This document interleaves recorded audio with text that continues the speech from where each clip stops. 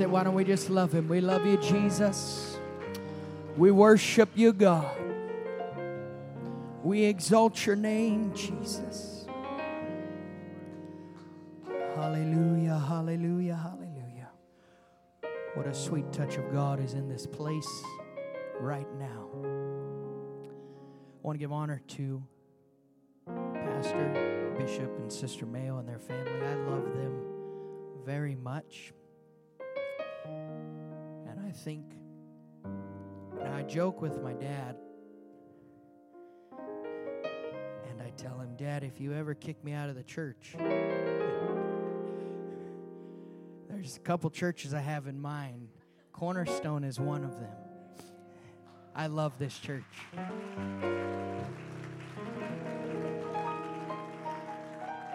I'm going to do my best to never get kicked out of the church, but if it happens,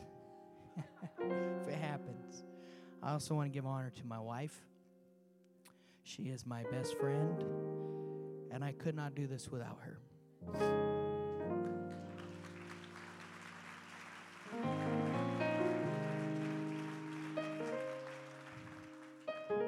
And then my little sister snuck in my suitcase on this trip. And when she was singing, I was kind of hoping she'd just keep right on going and preach, and I just sit over there and say amen.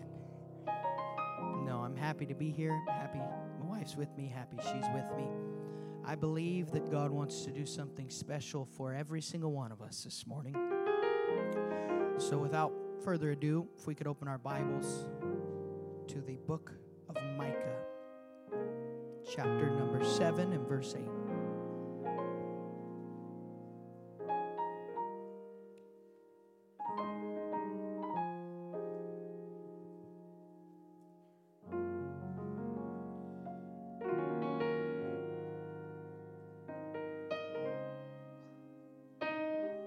Micah chapter 7 and verse 8. Familiar passage. It reads like this: Rejoice not against me, O mine enemy. When I fall, I shall arise. When I sit in darkness, the Lord shall be a light unto me. For just a few minutes, with the help of Almighty God, the title I give you for the sake of remembering is this: The Process of Victory. The process of victory. Why don't we lay our Bibles down and let's pray. Jesus, we love you. We're aware that you're in this place, God. Help us not to waste your people's time. God, would you let your anointing walk down each and every row, each and every aisle, God. You know where each and every heart is. Let your anointing destroy and break every yoke, God. Let your anointing cast off the addiction, cast off the burden, cast off the fear, God. God, let your Spirit take over from this point on. Let the Holy Ghost fall, God. We can't do this without you. There's no point in doing this without you, Jesus. We need you, mighty Savior. We cast our care upon you. We depend upon you, Jesus. God, we need you this morning. We give you all the glory. You may be seated. The scripture we read touches on a subject that I believe we all enjoy if we are on the right side of this subject, and that is victory. There's a lot that you could preach out of this one verse. It's not all important to what we're talking about today. But the prophet begins this verse with, Rejoice not against me, O mine enemy. When I fall, I shall arise. And even though the word victory is not clearly in this verse, the idea or the concept of victory is written in the backdrop of this entire verse. In fact, this entire passage. The first thing we want to draw out is the phrase where it says, "Oh, mine enemy." You know, each and every one of us have an enemy. And we will get to this later on, but that enemy is not our brother or our sister. The enemy is not flesh and blood. The enemy is not the person that may at times get on our nerves, or the person that we may not always see eye to eye with. That is not our enemy. That is simply something, a part of life that we all work through as we better ourselves in Christ. But the enemy is much more wicked, is much viler, if you could say it that way. In fact, in one place it says that he is a roaring lion, and we'll get to that. Well, it doesn't say he is, it says that he walks about like he is. That's important. But this idea of victory, this idea of winning, how many of you like to lose? No one likes to lose. You can say, well, it doesn't bother me. But we all know the truth. When we play Uno Attack with you, when we get into a good game of Monopoly or Catan, and we can see the fumes start to come out of the ears as you sit there and say, oh, I don't care. But deep inside we know.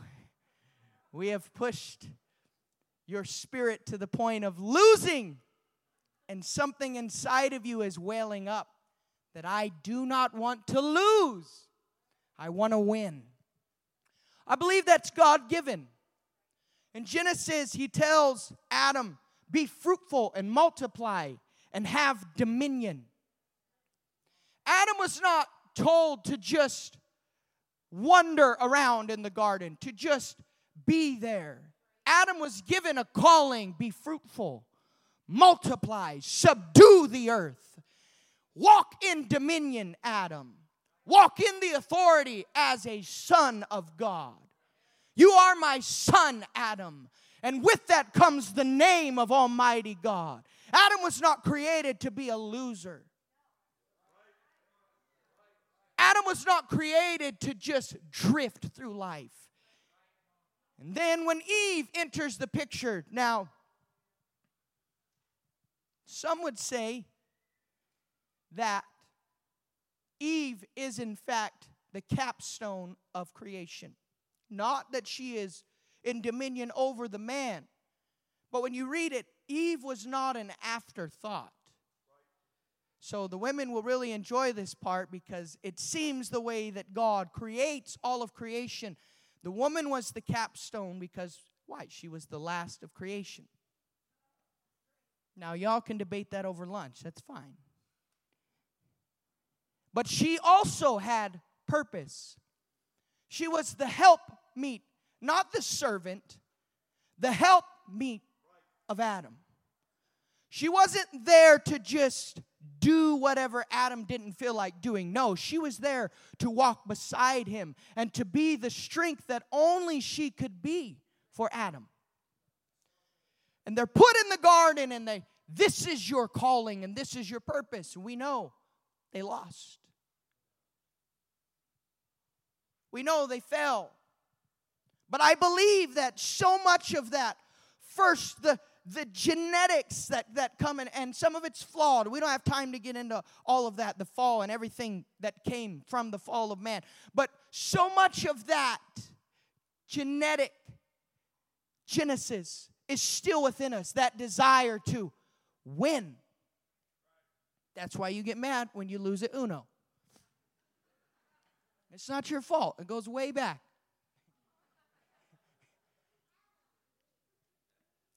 And Micah is speaking to a people that are at present defeated. They are at present beat down. But he's letting them know, rejoice not against me, O mine enemy.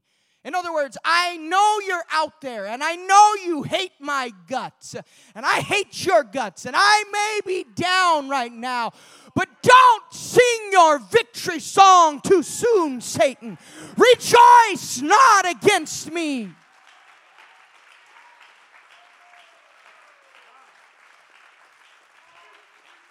Everyone loves a good victory.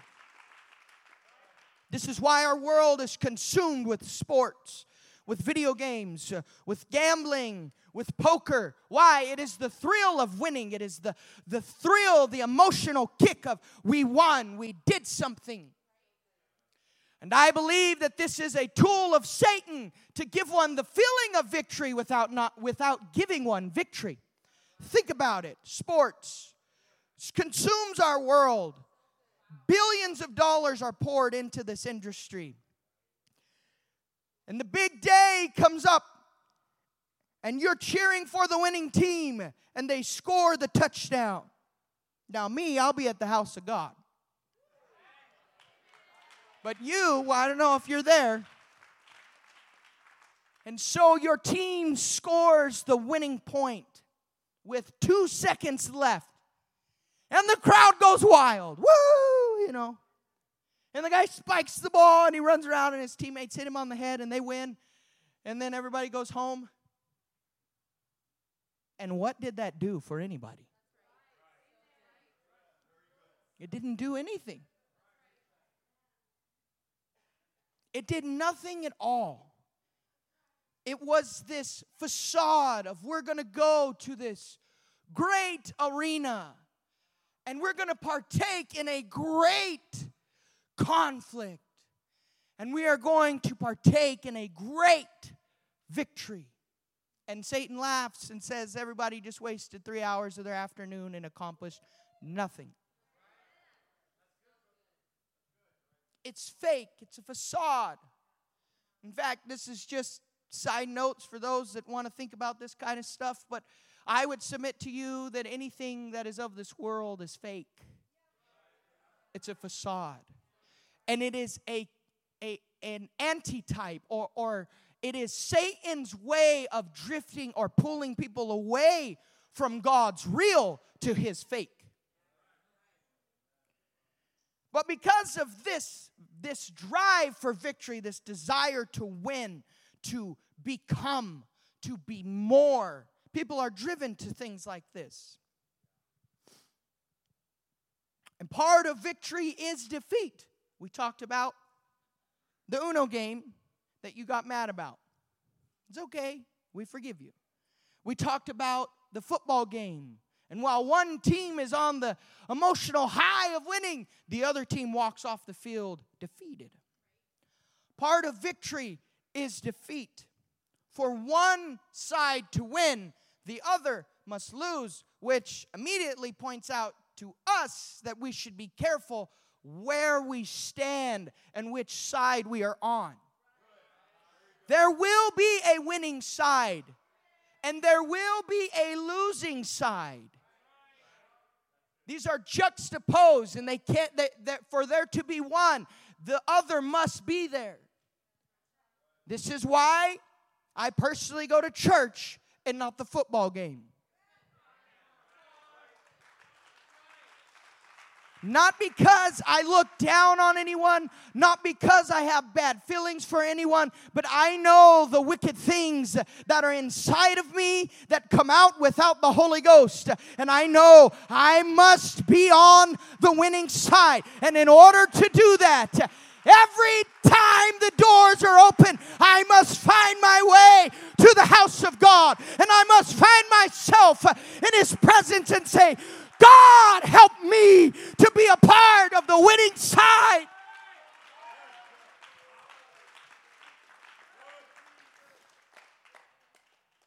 Another part of victory, it entails that there is battle. There must be conflict. Some of us are afraid of conflict or we shy away from it. But in order for there to be victory, there must be disagreement or there must be opposition. Two sides.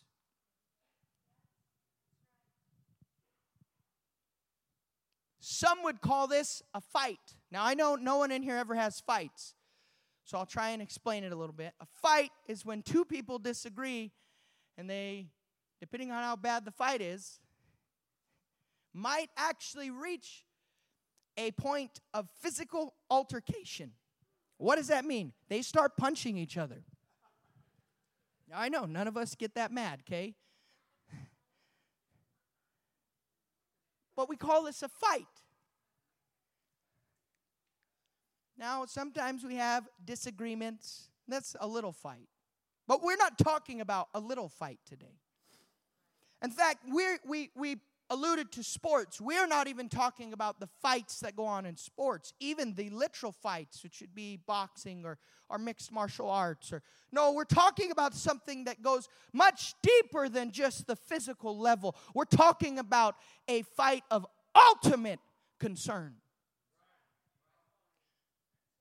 We are in a fight for our very salvation. The human race is in a fight for its very existence. 1 Peter 5:8, this apostle writes, be sober, pay attention, be vigilant, be on your toes, because your adversary the devil, as a roaring lion, walketh about seeking whom he may devour. I love the way Peter wrote that because it's not a definite. He walketh about as a roaring lion, seeking whom he may. He's not what he presents himself to be. He's not as scary as he wants you to think he is. Your drug addiction is not as dominating as Satan wants you to think about it. The immorality or the temptations that you struggle with, and Satan gets in your ear and says, it's too big for you to overcome. No. It's not the lion he wants you to think it is. It's just a facade. It's just a fake image that he's portraying, hoping that you will not see through it.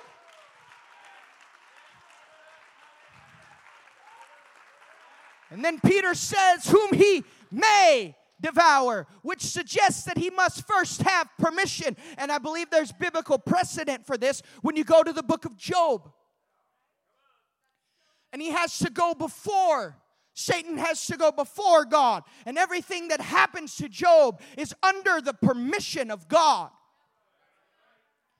It doesn't matter what Satan tells you he's going to do to your family at 2 a.m. Without God's approval, he can't touch you. You don't have to be intimidated. You don't have to back up. You don't have to live in fear. You don't have to live in doubt. No. He's not a lion. And without God's permission, he can do nothing in this world. The Bible says all power comes from God. No matter what Satan says, no matter what he tries to do to you. This is why the Bible says, greater is he that is within me than he that is in the world. Why? Because all power, all authority is in Jesus. All the power sits on the throne of God. And without going through that anointing, through that authority. This isn't in my notes, but this is why we submit to the man of God. Why? Because his authority is not his own. His authority is given from God. And the minute I step out from under the auspice of my man's authority, I step out of God's authority. It's not just because he built a church and this city, it's a great church. But that's not what it is. It's not just that he's a good leader and this church has an amazing leader. No. It's because this is the man that God put his authority on. And I know if the process of victory, if I'm going to stay in this thing all the way through to the win, all the way through to the final seconds, I've got to stay under the auspice of that authority.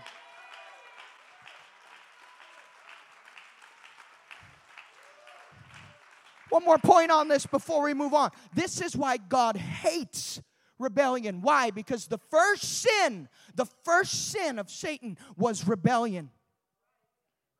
I will ascend. I will become like the Most High. He steps out of the authority of God and tries to set up his own authority. And this is why we have to be careful, because anytime we step out of the authority of God, we are stepping into the facade of Satan. And this goes deeper. All sin goes back to rebellion. And that's why God hates rebellion. That's why God hates disobedience. That's why there was such a immediate conflict in the Old Testament when they would step out and go against the man of God. This is the story of Korah. It's not because God hated Korah. It's because unbeknownst to Korah, he stepped out of the authority of God and he allied himself with Satan. He tied himself to the losing team. And there was consequences because of that.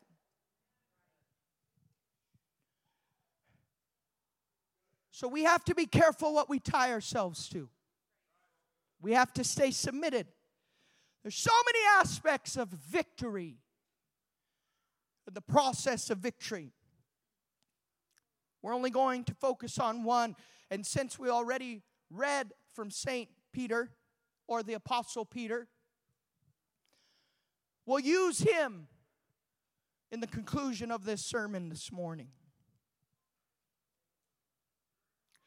When we read Scripture, if we're not careful, we disconnect from the author. I don't mean the author is God. We know that all Scripture comes from God. But I mean whoever is writing in that moment. So we read Isaiah, and we see Isaiah as this dominating spiritual name. Seeing these visions, hearing from God. Where one place he says, I saw the Lord high and lifted up. And we think, well, I could never attain to that. But we forget that these men and women in Scripture were just like us. They were not some superhuman form of the human race. They were not superheroes, if you will. They were not above and beyond in some way. No, they struggled with the same things we struggle with. And many of them had to get up and go and pay the bills. Another example would be the Apostle Paul, writing so much of the New Testament and so influential, especially to the Gentiles and all God used him to do. But if history is correct, then the Apostle Paul was a Pharisee. He said it himself, a Pharisee of Pharisees. And what we miss is the Pharisees were the working class. This is why Paul was a tent maker. He was a part of the working class. He was not from some immensely elaborate background where he just had billions of dollars to fund whatever he felt like doing. If we're not careful, we miss that. Why? Because we have to go to work in the morning. And Paul, just everything we read about, he's just doing miracles. And Peter is the same way. The apostle. The man with the keys to the kingdom. The one who unlocked the door to our salvation, and we'll get to this, was a man just like you and I. He was human. Peter was called by Jesus. You can find this in John, Matthew, and Mark. Interesting thing we'll draw out in passing. Peter did not go to Jesus by himself. He was brought to Jesus by his brother. Let's not wait for them to find God. Let's go and get them and tell them, no, we have found the Messiah. That's what Peter's brother told him. We have found Messiah. Come and see him. Everywhere we go, we should be there. No.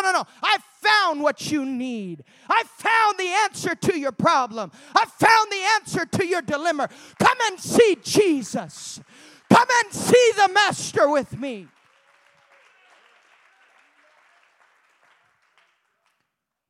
Peter is called by Jesus just as we are called by Jesus.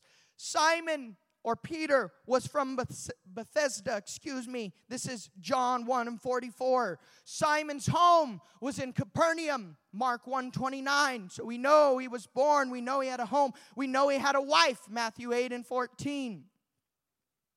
His wife possibly traveled with him at some point in time. Paul possibly alludes to this in 1 Corinthians 9:5. And so we know that for 3 to 6 years, Peter, as a human being that got tired and angry and frustrated and weary and hungry and thirsty, for 3 to 6 years, this man followed Jesus. Every day, many would say for 24 hours and 7 days a week, these men, the disciples, followed Jesus. Imagine everything they saw. We know a lot of what they saw. For instance, Peter was there on the Mount of Transfiguration. You know, Bishop Mayo, God has taken me to some pretty deep places in prayer. But I don't think I've ever been on the Mount of Transfiguration. I want to get there. And I believe we can. Peter made it to that place. Why? How? By walking with Jesus every day. Peter was there when the 12-year-old daughter was raised back to life. And Peter himself walked on water. Now, I know none of us as kids ever read that and then was like at the pool, and you're like, okay, Jesus, and then we fall straight in. None of us did that.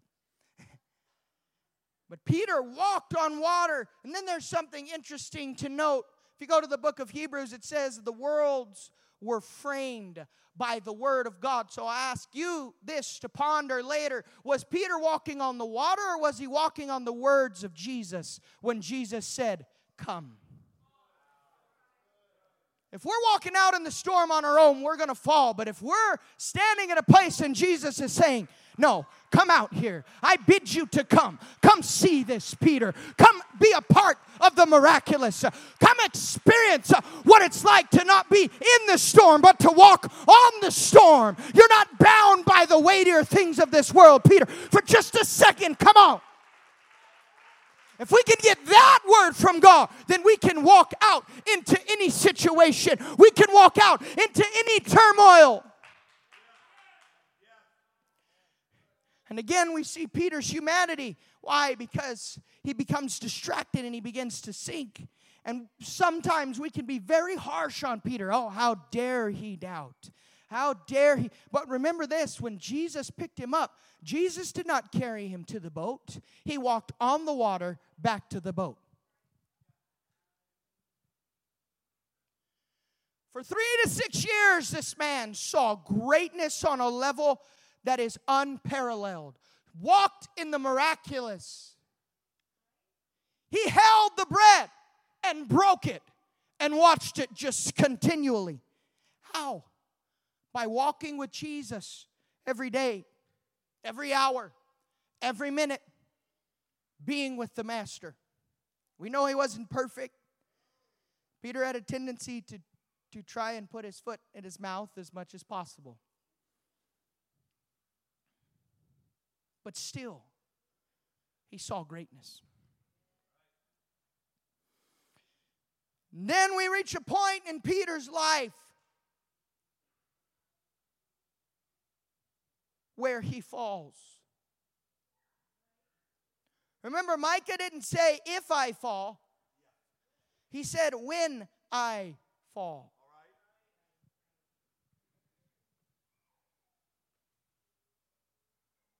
And all of us love the first part of rejoice not against me, O mine enemy.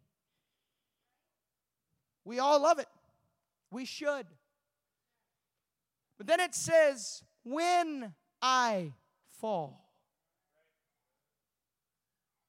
Not if. We will fall. We will make mistakes. No one is perfect.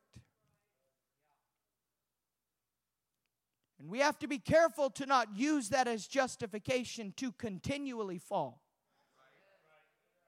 But that's not my message today. Peter reaches this point of when we fall. They're building up to the crucifixion, and Jesus is trying to let the disciples know, hey boys, you're going to see some things done to me that don't make sense. You're not going to understand all of it, and you're not going to be able to put it all together. We must be so careful in the apostolic world to where sometimes when we step into the supernatural and our logic short circuits, that we fall back on God and say, okay, God, I trust you. Remember this. Remember this, logic is not the highest form of knowledge. Revelation is the highest form of knowledge. And revelation comes from God. And revelation doesn't always make sense. And 2 plus 2 doesn't always make 4. When we're looking at God saying, I have no idea how you're going to do this, God. We must at that point fall back on our faith in God.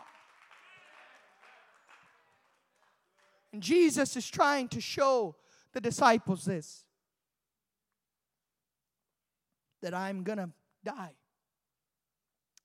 That I'm going to be crucified. And you can tell when you read through it, they're not getting it.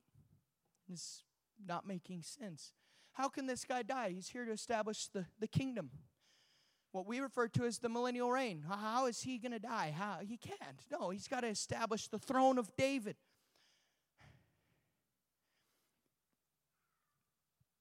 And then Jesus one last time tells him, and Peter, being Peter, says, well, God, Jesus, same thing. Well, Jesus, if you're going to die, then I'm going to die with you. I'm willing to go all the way with you, God. All the way. Not backing up. And Jesus smiles, or maybe he didn't. But he looks at Peter and says, no, before this is all said and done tonight, Peter, you will deny me as if you never knew me. Matthew 26, 74 and 75. Then began he, Peter, to curse and to swear, saying, I know not the man. And immediately the cock crew, and Peter remembered the word of Jesus, which said unto him before the cock crow, thou shalt deny me thrice. And he went out and wept bitterly.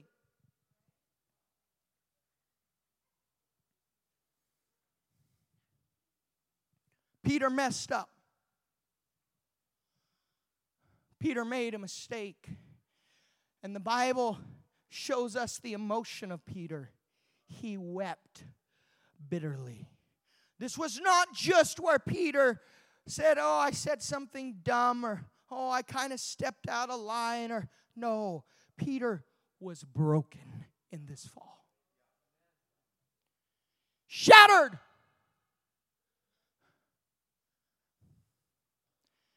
And wept. And we all know what it is to weep. It's not just 1 or 2 tears. It's not just a stirring of sadness, but it is a brokenness inside, knowing that I have failed God. I have messed up.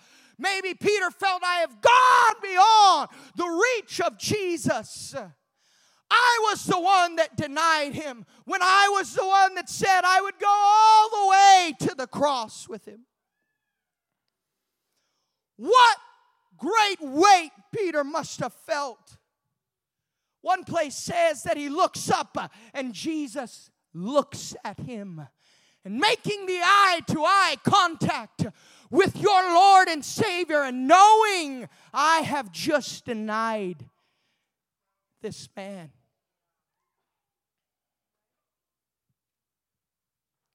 And he goes out into the night weeping bitterly. Broken. probably wondering if God will ever use him again. And it's real easy to read about Peter. But we live here when we fall. When we make mistakes. When we mess up. If you continue reading, we know that Jesus is crucified. We know in 3 days he rises again. And let me stop here just long enough to point this out. If you feel like you're living in a dead place, Jesus has a resurrection for you this morning. I don't mean a physical resurrection. I mean a spiritual resurrection. Paul said in Corinthians, if any man be in Christ, he is a new creature. You feel like your life is dead and worthless and you feel like there's no point to your life. Why don't you try Jesus this morning? Jesus said in John, except a man be born again, he cannot see the kingdom of God. If you want to see the spiritual realm, you got to be born again. And Nicodemus looks at him and he says, what does all this mean, Jesus? And you go to verse 5 and he says, except a man be born of the water and of the Spirit. If you're born of the water and if you're born of the Spirit, then you can enter into this kingdom. So I encourage you, if you're here this morning and you haven't been baptized in Jesus' name, right now, today is your day. You don't need to wait any longer. You don't need to put it off till next week. No. Today is the appointed time. Now, today is the day of salvation.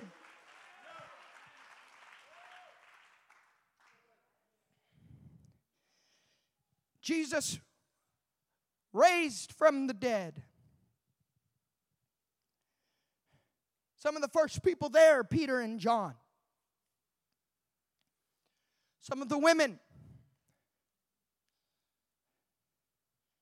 And then Jesus begins to appear to his following, letting them know, I'm risen. I'm alive. This thing is not over with.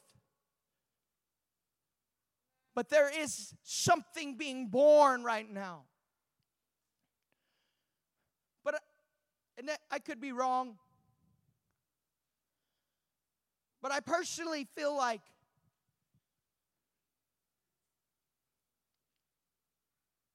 Peter wasn't all better.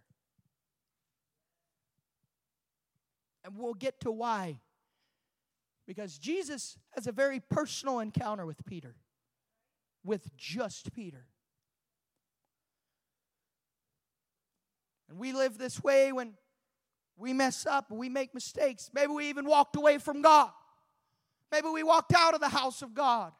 And we're trying to find our way back. And we may be in the house of God. And Peter's sitting in these situations where Jesus is appearing and he's seeing him, but there's still the hurt of knowing I denied this man. And the other disciples are rejoicing, and Peter's putting on a facade, but he knows I messed up. And so you get to this scripture. It says this. John 21:3, Simon Peter saith unto them, I go a-fishing. They say unto him, we also go with thee.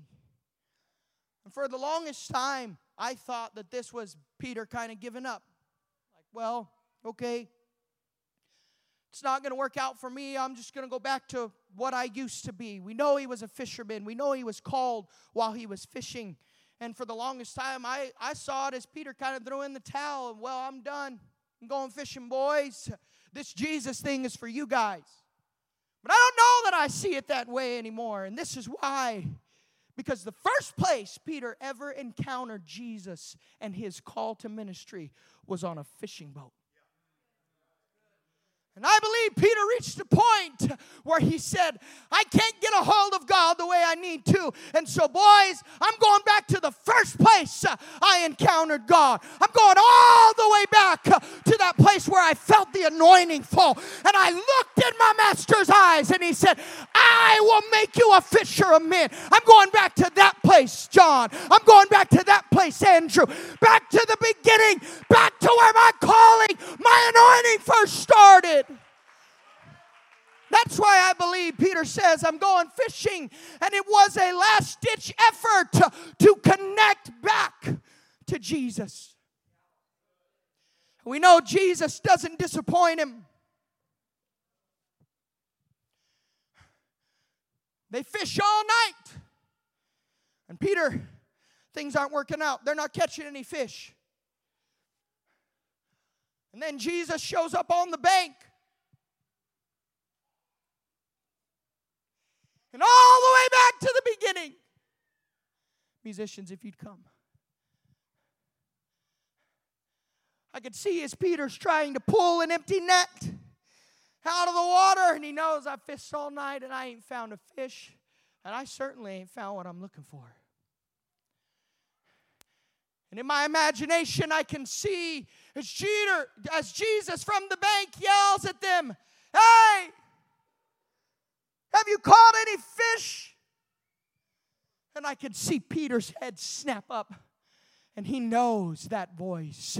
And in his mind, he goes all the way back to when Peter had no purpose. To when Peter had no beginning. He had nothing in life except to be a fisherman.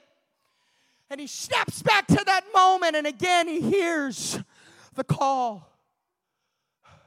The same voice that said, Peter, come walk on the water with me. It's now the voice that's saying, Peter, I know I'm asking you about fish, but really,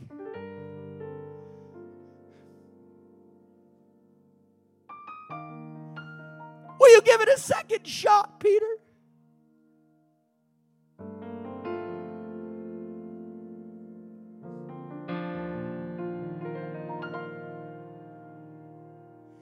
And I can see Peter as he lets go of the net. And John looks at him, what are you doing? We need that. And Peter doesn't hear a word he's saying. No.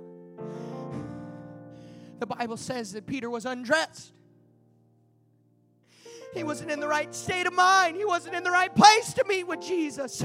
He had some things he still had to get right, but it was time. The call had come again. And Peter says, look, all that stuff, the clothing, all that stuff, I'll get it figured out later, but I got to get to Jesus. And he dives into the water. And he swims to the shore. We don't know what happened, but all I can see in my mind is as Peter throws himself at the feet of Jesus. God, there's some stuff in me that ain't right.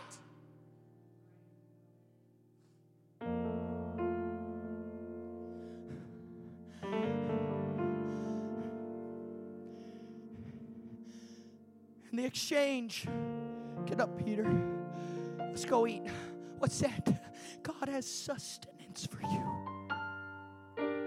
God didn't have to feed them right there, but he did. Let's go eat. And there's the harvest there. We could preach about the harvest.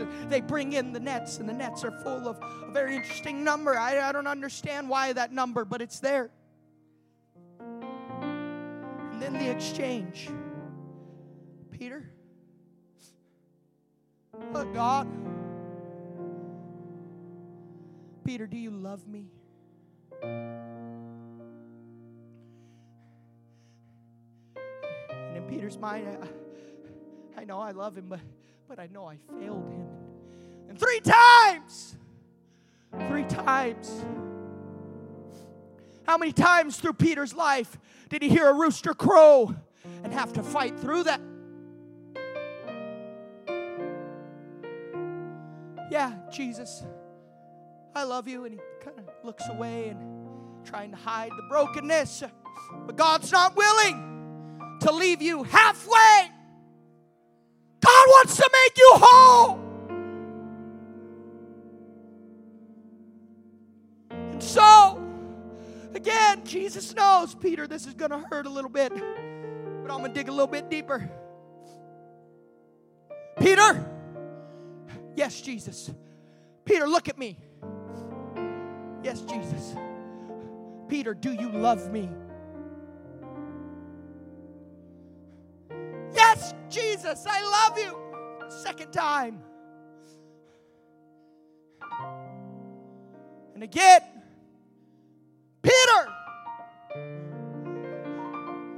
what, God? Do you love me? Peter tells him, God, you know everything. You know I love you. Okay, Peter, then go feed my sheep.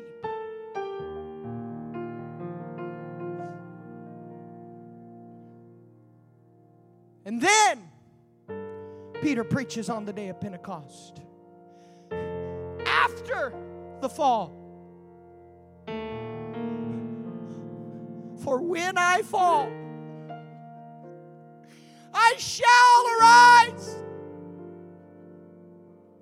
And I could see Peter as in the Spirit, day after day, he climbs back to his feet.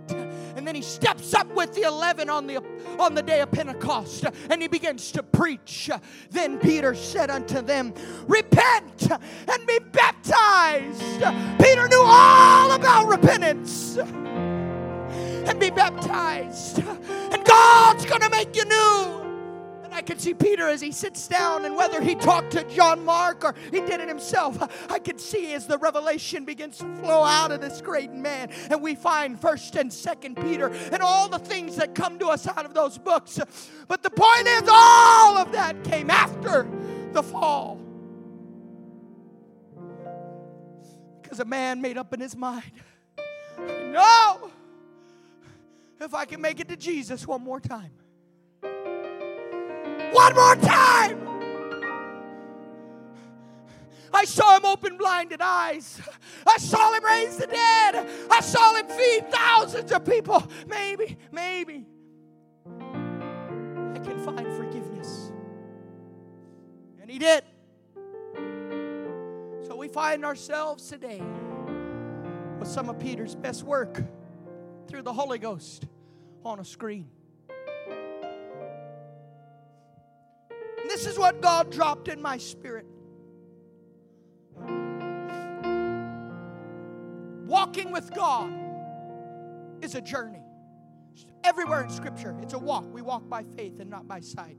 Thy word is a lamp unto my feet and a light unto my path. This idea of walking, God's people are not supposed to stagnate. We're not supposed to stay still. Why? Because you begin to die. This is why I believe personally, and this is just me, but this is why I believe that there are miracles about lame people. Why? Because they couldn't walk. They were the children of God, but they had reached a point spiritually where they couldn't walk. They had stagnated. They had been broken. And so Jesus heals them physically to show us spiritually that if you feel like you're broken, you can't walk this morning, He can put you back on your feet. I can't do it. Cornerstone can't even do it. Bishop, as great as he is, and the anointing and the authority that's in him, Bishop knows I got to get him to Jesus. And I close with this. If we could all stand. And so there's so much in this. We walk by faith, and we're walking through life. And Micah, rejoice not against me, O mine enemy, for when I fall,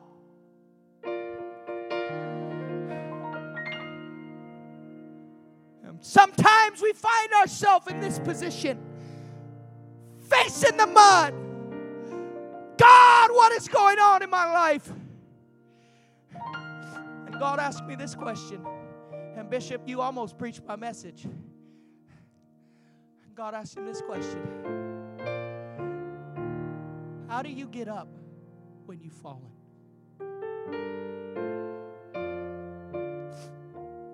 you get to your knees. And from this position, then we once find the strength to get back up. And so the process of victory is not just an overnight thing, but the process of victory is, in fact, every time I fall. Proverbs said, a just man falleth 7 times. There's a whole deal there with 7. But he gets back up. And so the process of victory is not, I hate to break it to you, but you're not going to win every conflict. You're not going to win every engagement. We're going to have bad days. But it's this continuing of every time I hit the ground, of crawling back to my knees. Crawling back to that place I first encountered God. Back on the fishing boat and saying, God, I know I messed up. I know I failed you. I feel like a complete mistake right now, God. But if I can just hear your voice again, I know you'll make me whole. If you're here this morning and you feel like you're broken and you feel like you're laying in the mud, I encourage you. Yeah, I'm not asking you to get back to your feet right now. I'm not asking you to go preach a 7-week revival. I'm not asking, no. The Holy Ghost is asking you this morning, do you think there's just enough strength in you for you to crawl back to your knees? Because on my knees, I am strongest.